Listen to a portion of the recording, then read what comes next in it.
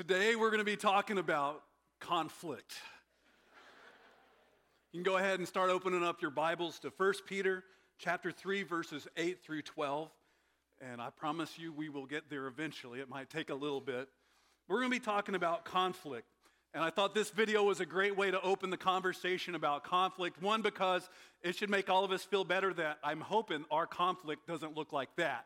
That's pretty much on the extreme side of conflict. But honestly, when it comes down to it, I think our emotions that we saw exhibited very well in this, negatively in this video here, I think we feel a lot of those same emotions that these two ladies, these two moms, they started getting into conflict. And it does what unhealthy conflict does. It escalates and gets bigger and bigger until it starts boiling down all your emotions into one thing that matters, and that's our own personal pride that comes at the personal expense of somebody else. And so I want to talk about conflict, and specifically I want to talk about unhealthy conflict. That might sound to you a little bit like saying that's like healthy sickness. It's like an oxymoron. It doesn't make any sense. But that's what we're going to talk about, conflict. Unhealthy conflict versus healthy conflict. And the reason I want to talk about conflict is because all churches have conflict. All churches have conflict. It doesn't matter whether you've grown up in the church your whole life as a little kid or you've hopped around to churches all over the place. Every church you will ever be that you've grown up in or that you will ever go to will have significant levels of conflict. I didn't know this.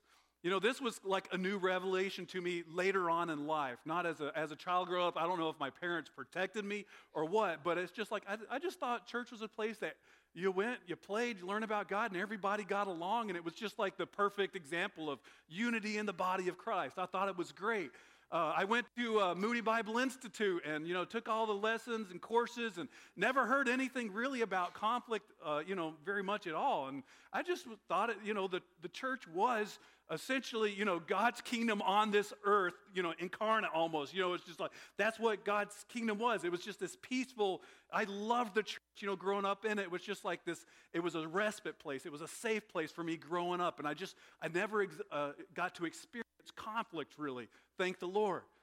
But then my first church I was able to serve at back in Wisconsin. And I saw conflict for the first time. I promise you, my goal when I'm preaching is not to cry. So Jeremiah was a weeping prophet. I'll be the weeping pastor. That's okay. But this is a topic I am passionate about.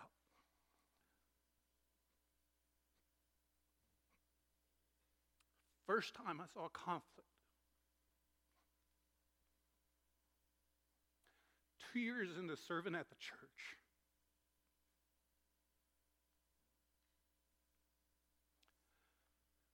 Topic came up.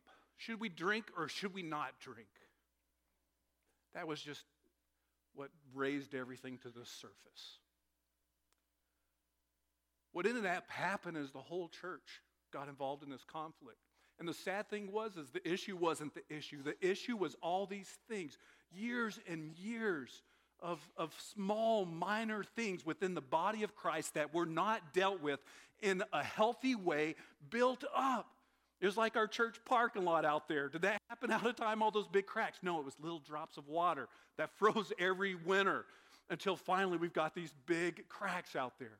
And that happened in the church, that happened in relationships, and it got so tangled and messy and nasty, no one knew how to figure it all out.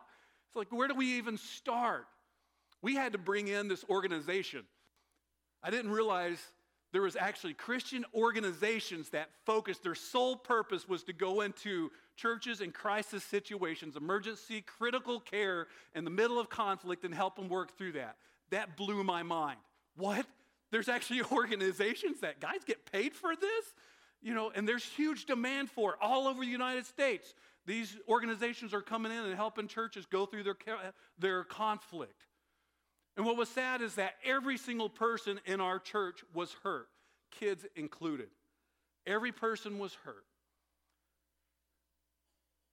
Our pastors, we had 3 pastors, the senior and associate pastors who both deeply loved the Lord, end up leaving the church. I remember sitting in the fellowship hall with dodgeball. Just like, where did everybody go? Because of conflict. I hated conflict. I hated conflict. It tore up people that I love.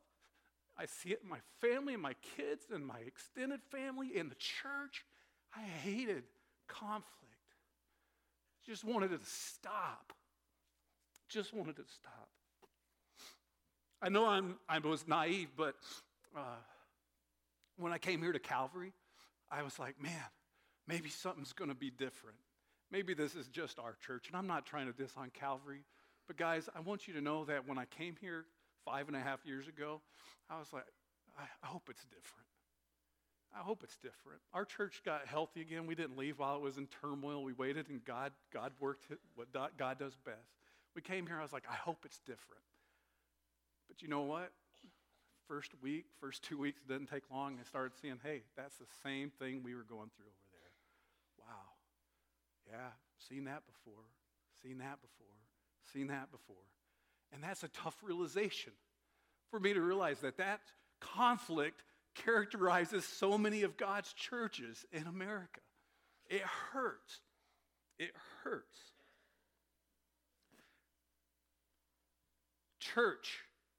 All churches have conflict. And I'm not trying to be an alarmist. I'm not saying that the sky is falling, and I'm not saying that Calvary Baptist Church is on the verge of splitting or anything else. I don't want you to be confused at all. But I want you to get this point right now.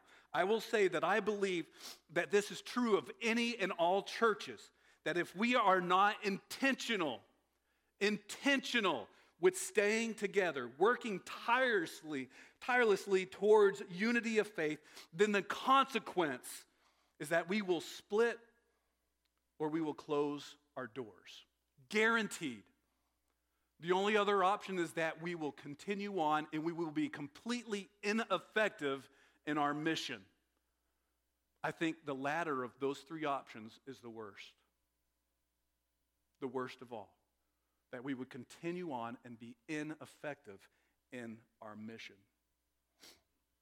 This is not just a Calvary problem. This is an American church problem. Get these statistics.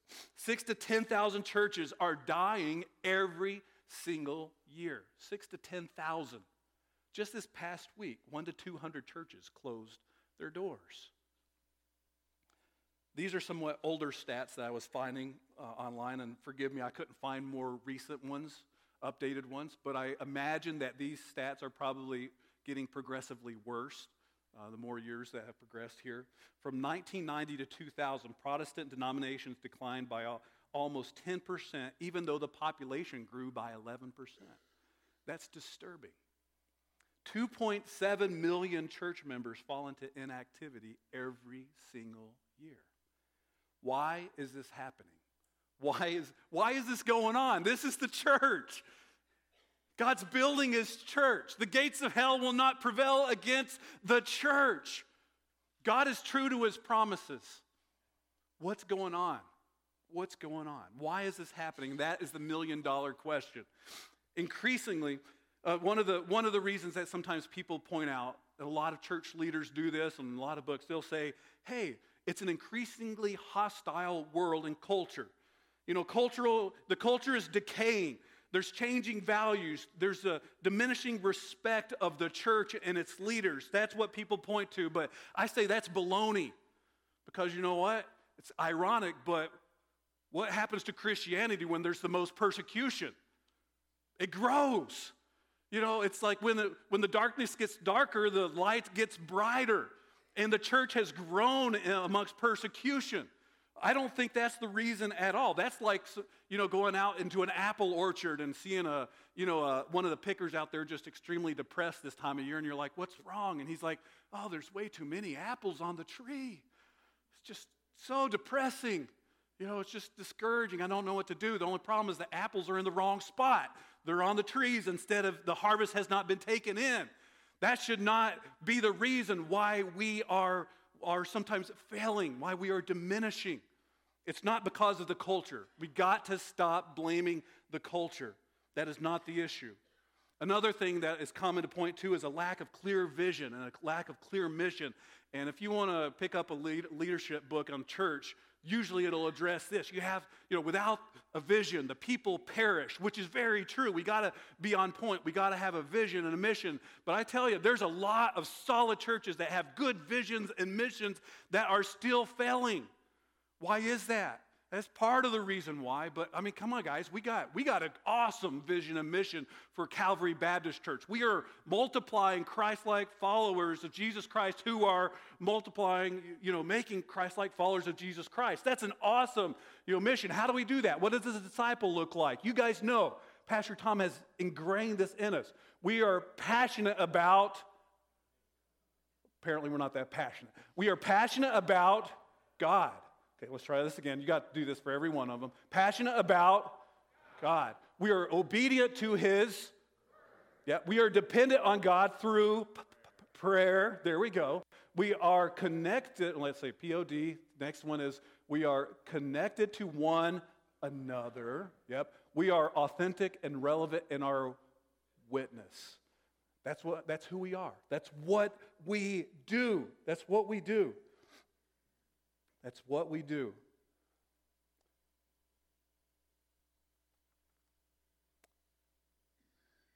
I want us to understand that the reason why so many churches in decline is not because of our culture. It's not because we don't know the right thing to do. The reason why I believe so many churches are in decline is this, because of unhealthy conflict. Unhealthy conflict. I've read this. It's tempting to blame secular culture, national politics, or church leaders for the declining evangelical influence in today's culture. But this article that I read in church leadership, it said this. It said, the top reasons why people leave the church have to do with not being connected and or being revolted by gossip and turned away by the conflict and strife. Top reasons. Not connected, revolted by gossip, and turned away by conflict and strife. Guys, I'm a pastor. If I ever left a church, you want me to tell you what the reason would be? I could tell you right now. That right there would be the reason. That right there. That scares me. That me as a pastor feels that way. And if I feel that way, I know a lot of you guys have felt that way at certain times in your life too. That scares me too.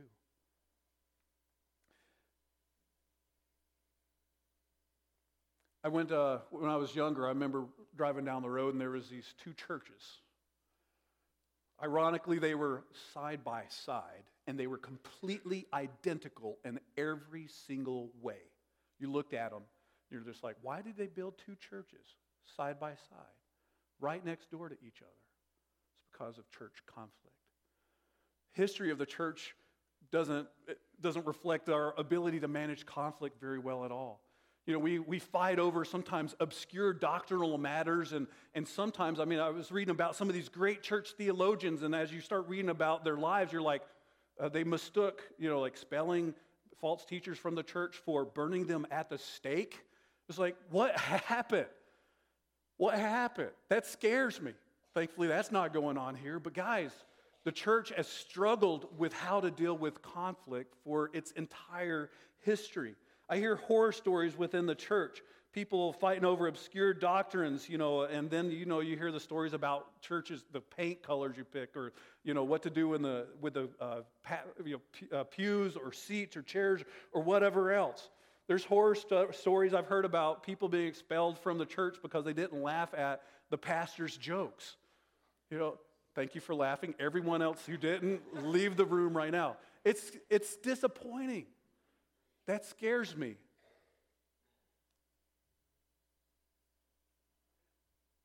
I can't tell you how many times, and again, I'm not trying to pinpoint Calvary. The only reason I do that is because I'm at Calvary and you're at Calvary, and I want you to know this is like this is a problem all churches have. But I want you to know it exists here at Calvary, and I think we've all heard it. I can't tell you how many times. I've been here 5.5 years. I can't tell you how many times I've heard people, and I feel this way sometimes too, and I can't just point at you. I think it's something that we all deal with. How many times I've heard people say, in reference to something 1 or 5 or 10 years ago, and say, because of what happened in the past, I will never serve with that person again. Or I will never serve on the board again. Over and over and over again. As a pastor, I keep hearing these things. And if something people say can physically hurt a pastor, that's it. It's like we will never serve together as the body of Christ. No wonder we're hurting, as parts and pieces are leaving, are not being utilized in the church. No wonder we're hurting. No wonder we're hurting. It grieves my heart. If people can't serve and use their gifts in the body of Christ as God has called them, no wonder they become disconnected, disillusioned, bitter, and the door seems like the easiest, if not the only answer. No wonder churches are hurting and they're losing body parts. Unhealthy conflict, you can write this down if you're taking notes. Unhealthy conflict interferes with our pod car. Our mission statement had Mojo as the main letters. That would have been super awesome for this illustration. But I want to say unhealthy conflict interferes with our pod car. 1 Peter 3:8-12, which I hope you got there already, says this. It says, and Peter is writing to the church. He's not writing to non-believers and everyone else outside the church. He's writing to the church, to Christians. And he says this, and starting in verse 8, he says, finally, all of you have unity of mind. Unity of mind, sympathy, brotherly love, a tender heart, and a humble mind. Do not repay evil for evil. This is happening in the church. He's having to say this to the church because it exists within the church. Do not repay evil for evil or reveling for reveling, but on the contrary, bless. For to this you were called, that you may obtain a blessing. For whoever desires to love and see good days. Hopefully all of you want to love and see good days, love life and see good days. Let him keep his tongue from evil and his lips from speaking deceit. Let him turn away from evil and do good. Let him seek peace. Let him seek peace. Peace is elusive. Peace is not found accidentally. You have to seek peace. And you pursue peace. For the eyes of the Lord are on the righteous, and his ears are open to their prayers, to the righteous. But for those who are not practicing those things you just talked about, but the face of the Lord is against those who do evil. We cannot be passionate about God unless we are obedient to his word. We can't be obedient to his word unless God gives us power through prayer and reliance on him. But this passage just said, you know what won't let your prayers to God get through? Disunity and discord within the body of Christ. That interferes with your prayers to God. We can't be passionate, obedient, and dependent if we are living in disunity. It doesn't happen. We need to be passionate, obedient, and dependent so that we can be connected, authentic, and relevant, but we can't be connected and authentic. We can't have all that without being connected, authentic, and relevant. We have to have pod for the car. We have to have the car for the pod. Was that confusing enough? You need one for the other. If we don't have the car, it hinders the pod. It's a loop. We got to have both. We can't say we love God and not love each other. My kids know better than fighting. When they're fighting to come up to me and ask for anything, they know they won't get it. And God does the same thing with us, with his children. If you're fighting, what's the point of praying? Unless it is to ask for forgiveness, seek forgiveness from someone else. That's a prayer God will always hear. My kids know to never ask for anything. But it's amazing how many times we are living in conflict and strife with other people in the church, and then we'll go and fall on our knees, and we will pray our hearts out. We will pray night and day, and I've got to be the mean pastor bully man who tells you it is ineffective. God turns his face away from those who live in disunity, who are not sympathetic, who are not demonstrating brotherly love, who are not tenderhearted, who are not humble of mind. People who who return evil for evil, people who are gossiping, people who are not seeking peace as far as it depends on them. God cannot hear, will not answer our prayers. He turns his face away. Worst thing that could happen to every single one of us. God should turn his face away. Unhealthy conflict interferes with our pod car, and it affects our prayers, and it affects our worship. Matthew 5:24, it says, leave your gift there before the altar and go first be reconciled to your brother and then come and offer your gift. We can't pray and we cannot worship until we are living in unity with each other in the body of Christ. Question begs the question, what is the solution? And I catch myself, and I think all of us kind of fall in this mentality of saying, we need to worship more. We need to worship better. We need to pray more. We need to pray better. And we do need to do those things. But I want you to get this. We can't. We can't do this. No matter how hard we try, we can't worship better. We can't pray better. We can't grow better until we learn to conflict better. We cannot worship better, pray better, grow better until we learn to conflict better. I did not say conflict less. I didn't say get rid of conflict. I said we need to conflict better. Conflict better. The solution is not less conflict. Conflict's always going to exist among us. But what we need is healthy conflict. People in a lot of church, and you hear this sometimes when they come in and, they see conflict going around, which is expected. And they'll say, I can't go to a church that has conflict. I can't go to a church that's in conflict. If a church says they're not in conflict, I'm a little more skeptical because I think they're hiding something. But you know what? This Titus Task Force was the name of the organization that came into our church in Wisconsin and helped us through our problems. They said this, and this has stuck with me ever since. They said, it is not the lack of conflict that sets Christians apart. It is not the lack of conflict that sets the church and Christians apart. It's how we deal with it. That's what sets us apart. We can't pretend like, sometimes we pretend like, oh, there's no conflict, everything's good. No, it's happening everywhere. And we're not going to get rid of it this side of eternity and this side of heaven, this side of Jesus returning. Conflict exists. And the thing that sets the church apart is not the lack of it, but how we deal with it. It sounds weird, but conflict is not the problem. How we deal with it is.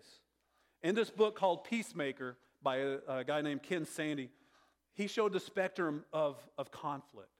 And we just saw in the beginning video, you saw like the extreme on one side. You've heard of fight or flight. Usually when there's conflict, people have one of those two tendencies. They fight, and that was what we saw. Those ladies were just fully going at it. Fight, fight, fight, fight, fight. But then on the opposite end of the spectrum, way over here, we have people who are running away from the conflict. Running away, doing everything they can do to get away from it and ignore it, hide it, whatever it takes. And both of those are wrong. If we are doing either one of those in our conflict situations, because you all have them going on, whether it's in church or in family or whatever else, those are wrong and they will destroy us. They will destroy us. I am so thankful. That God has given us the greatest example of conflict. I am thankful that he didn't fight conflict. When he came, he did not see us in our sin, and he did not say, I'm going to give you what you deserve. We would have deserved destruction. God didn't do that. On the other side, God didn't run away. He didn't say, man, those people are awful. I want to get as far away from them as I can. He had every reason to do that. He didn't. The gospel is a story of healthy conflict resolution. How to do conflict in a healthy way. One of the things I was thinking about as I was thinking through conflict, when I was in fourth grade, I fell out of a tree and broke my leg. And I don't know why my little brother claims to this day that he did this, but he tells me, he says, John, When you fell out of that tree that one day, I put a baseball bat underneath you so you would fall on that. I was like, that's a horrible thing to tell your brother. I put a baseball bat underneath you.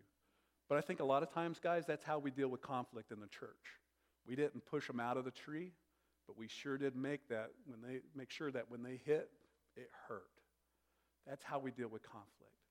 But that's not how God deals with conflict. I'm glad Jesus taught us the healthy conflict. He did not ignore the problem, leave us in our misery. He did not destroy the problem and give us what he deserved. He sought peace. He pursued peace. He held nothing back to the point of death on the cross. Jesus showed sympathy, brotherly love, tender heart, humility. He did not repay evil for evil. He brought a blessing. He sought peace and he pursued it. And you know what? God answered his prayer. Father, forgive them, for they know not what they do. God has been answering that prayer ever since. This is the definition of healthy conflict, is when it is gospel-saturated conflict. Gospel-saturated conflict. Because of what Jesus did through conflict, I am now excited about conflict. My first church back in Wisconsin, I hated conflict. Now I am excited about conflict. Because the gospel is rooted in conflict. It's like the absolute best way to demonstrate the gospel to others is through conflict. We got to stop viewing conflict as like this totally unspiritual thing that we got to flee from. We got to start seeing it as this is God finally raising the issues of the world up into something that we can visibly see, something tangible that God wants to enter into and actually make a profound change, make something actually happen that we can see and others can see too. I'm excited about it. It sounds sadistic and horrible, I know, but conflict is an amazing opportunity to share the gospel. I remember going down to Hurricane Katrina when afterwards, it's like a year later, and Eunice and I went down there with our church. And one of our jobs was mucking out houses a year after Hurricane Katrina. And they had like water and mildew and mold and everything. I picked up a dresser once. We had to muck out houses. That's our job. We go and I picked up a dresser, and the dresser just like crumbled in my arms, and these like nasty clothes and the smell. The fixtures, the ceiling fans were like upside down flour, or they wilted just like that. It was nastiness. I remember day one we were going in there and we were like, and just like, you're trying to cover your mouth up and just like bringing it out, and it was horrible and it was slow going. By the end of the week, we were just like, boom, grabbing the stuff and just, maybe not quite that good, but we were just like grabbing it and we were throwing it out on the dumpster until that place was cleaned out, mucked out, and was a blessing to those people inside. And guys, I want us to start changing our mentality of what conflict is and what it can accomplish. It is not something to be, thrown out, again, as an unspiritual endeavor. It is something to be embraced as a gift from God, as an opportunity to show the gospel in a possible way that's more clear than any other way that you can show them. We want to share the gospel with people, and we have our ideal way of sharing the gospel. We want to be friends. We want to go down and sit next to them. We want to pat them on the back. We want them to pat us on the back. We want to earn their respect, and just kind of be friends and earn the right to be able to share the gospel. Guys, I got to tell you, that's a great technique when it works, but a majority of time, that's not how it's going to happen. I will tell you guys that conflict is your God-given opportunity to share the gospel in a tangible way all the time. If you're anything like me, you don't have a lot of friends. There goes the friend technique. But if you're like me, you probably have a lot of enemies. Amen? Amen. That's a horrible thing to amen. But anyways, you got opportunities to demonstrate the gospel in and through conflict with the people you do not get along with. Where you went from, I got one or two people that I'm friends with that I'm trying to share the gospel. I don't want to minimize that. That's awesome. All of a sudden you went through, I only got a couple of options, to now I've got a whole world of options. I have a whole world of options. When we start viewing conflict differently, when we stop doing it in an unhealthy way, where we fight or flight, we come to the middle and see where God did neither. He came and demonstrated all these things that we saw in that passage in 1 Peter. Brotherly love, kindness. He didn't return tit for tat. He came with a blessing. that's when we're changed. I hear so many times, and this is not, again, I pointed out in the church, but it's me too. I have these same thoughts that everyone else does. Have you ever gone through a conflict and we do our Christian duty? We go and we approach a brother or a sister, and we're like, we got in a fight, I'm sorry, and they're like, I'm sorry, and you make up and you hug. And I feel this, and I know you guys feel this way too. Afterwards, have you ever caught yourself saying, after you've done that, saying, we forgave each other, but our relationship will never be the same again? Have you ever said that to yourself? I forgave them, I love them, we're good again, but our relationship will never be the same again. Guys, did Jesus Christ come and die on the cross so our relationship could be a little bit better than bad? No, he died on the cross so our relationship could be better than ever. And this is what I want us to start realizing, guys, is that when we do conflict, we are setting the bar low when we just apologize and we let ourselves off the hook and say it's never going to be the same. Praise God, it's not supposed to be the same. Conflict is supposed to allow the gospel to work its power so that our relationship is taken to a new level. That's where the bar is set by God. Thank God our relationship isn't going to be the same. It shouldn't be the same, but we are settling for it at the top bars. It's just going to be the same. God does not want our relationship to be the same. I remember one of my friends back in Oklahoma. We moved to Oklahoma, and I was making new friends, and it was towards the beginning of the school year. I had a bunch of the boys from my classroom over, and we had a spend the night party. And I'm a pretty laid-back guy. I don't go out and just like pick fights and stuff like that. But there's this kid, and his name's Corey Stubbs, and this was 5th grade, I think. This kid was just bossing everybody around. I'm like, this is my birthday party. Let me say what game we're going to play and how we're going to play it. And he's bossing everybody around. And I don't know how it happened, but the two of us ended up getting in like a fist fight, rough and tumble down on the ground. We were just duking it out. And our parents, I remember my parents called up his parents. They came over, they sat us down, they talked through everything, conflict in a healthy way that was gospel saturated. And you know what? Corey Stubbs and I became best of friends. Our relationship was never the same because we did conflict in a healthy way. God wants our relationships to be different, way different, never to be the same. He wants us to go to a higher level that reflects the truth of the gospel in our lives. We can't do that if we settle for it'll never be the same. We can't do it. God didn't send Jesus so our relationships could be just a little better than bad. He sent Jesus so our relationship could be better than ever.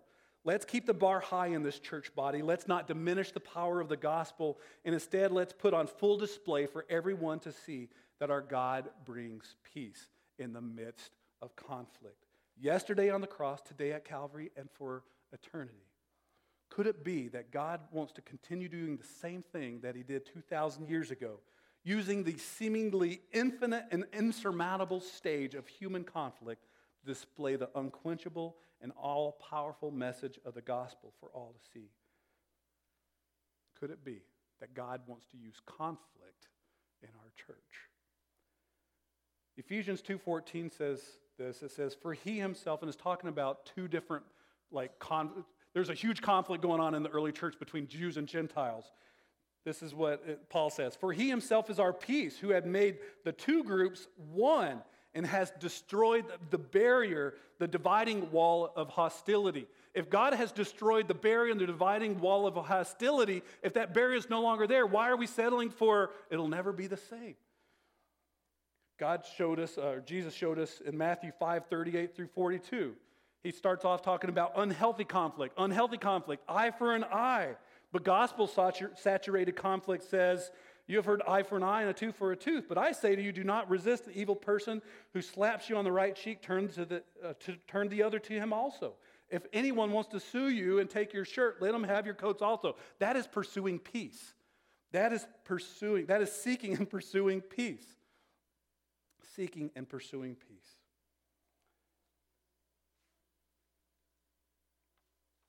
We need conflict. We need healthy conflict between you and me and you with each other. And this is a huge part of our testimony.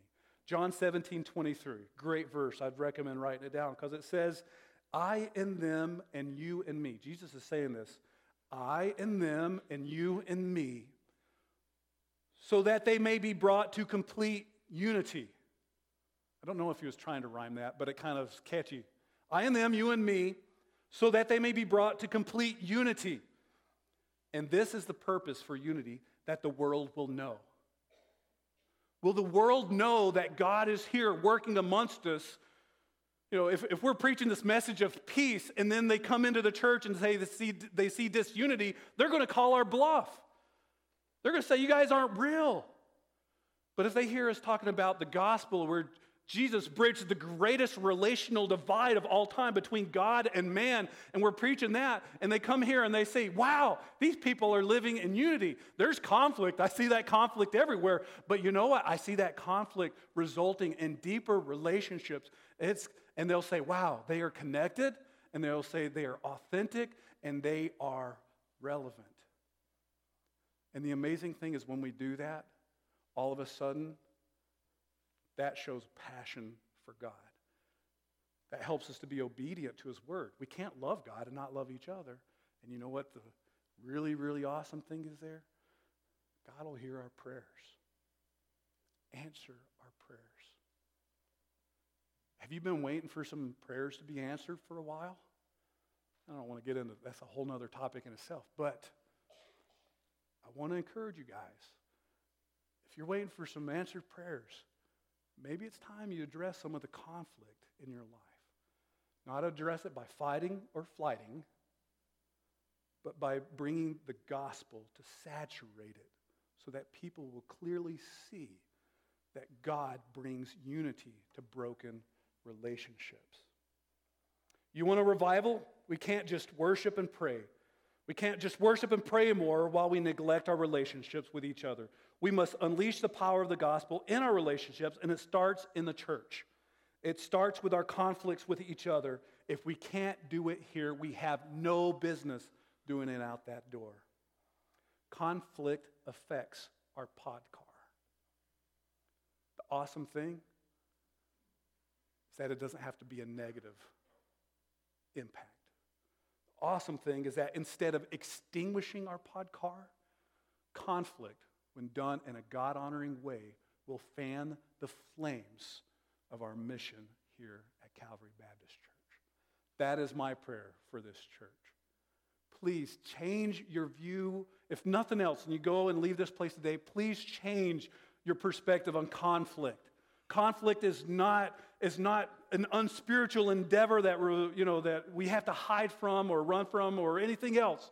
It's an opportunity that God has given every single one of us. It is a blessing to be able to help people clearly see the power of the gospel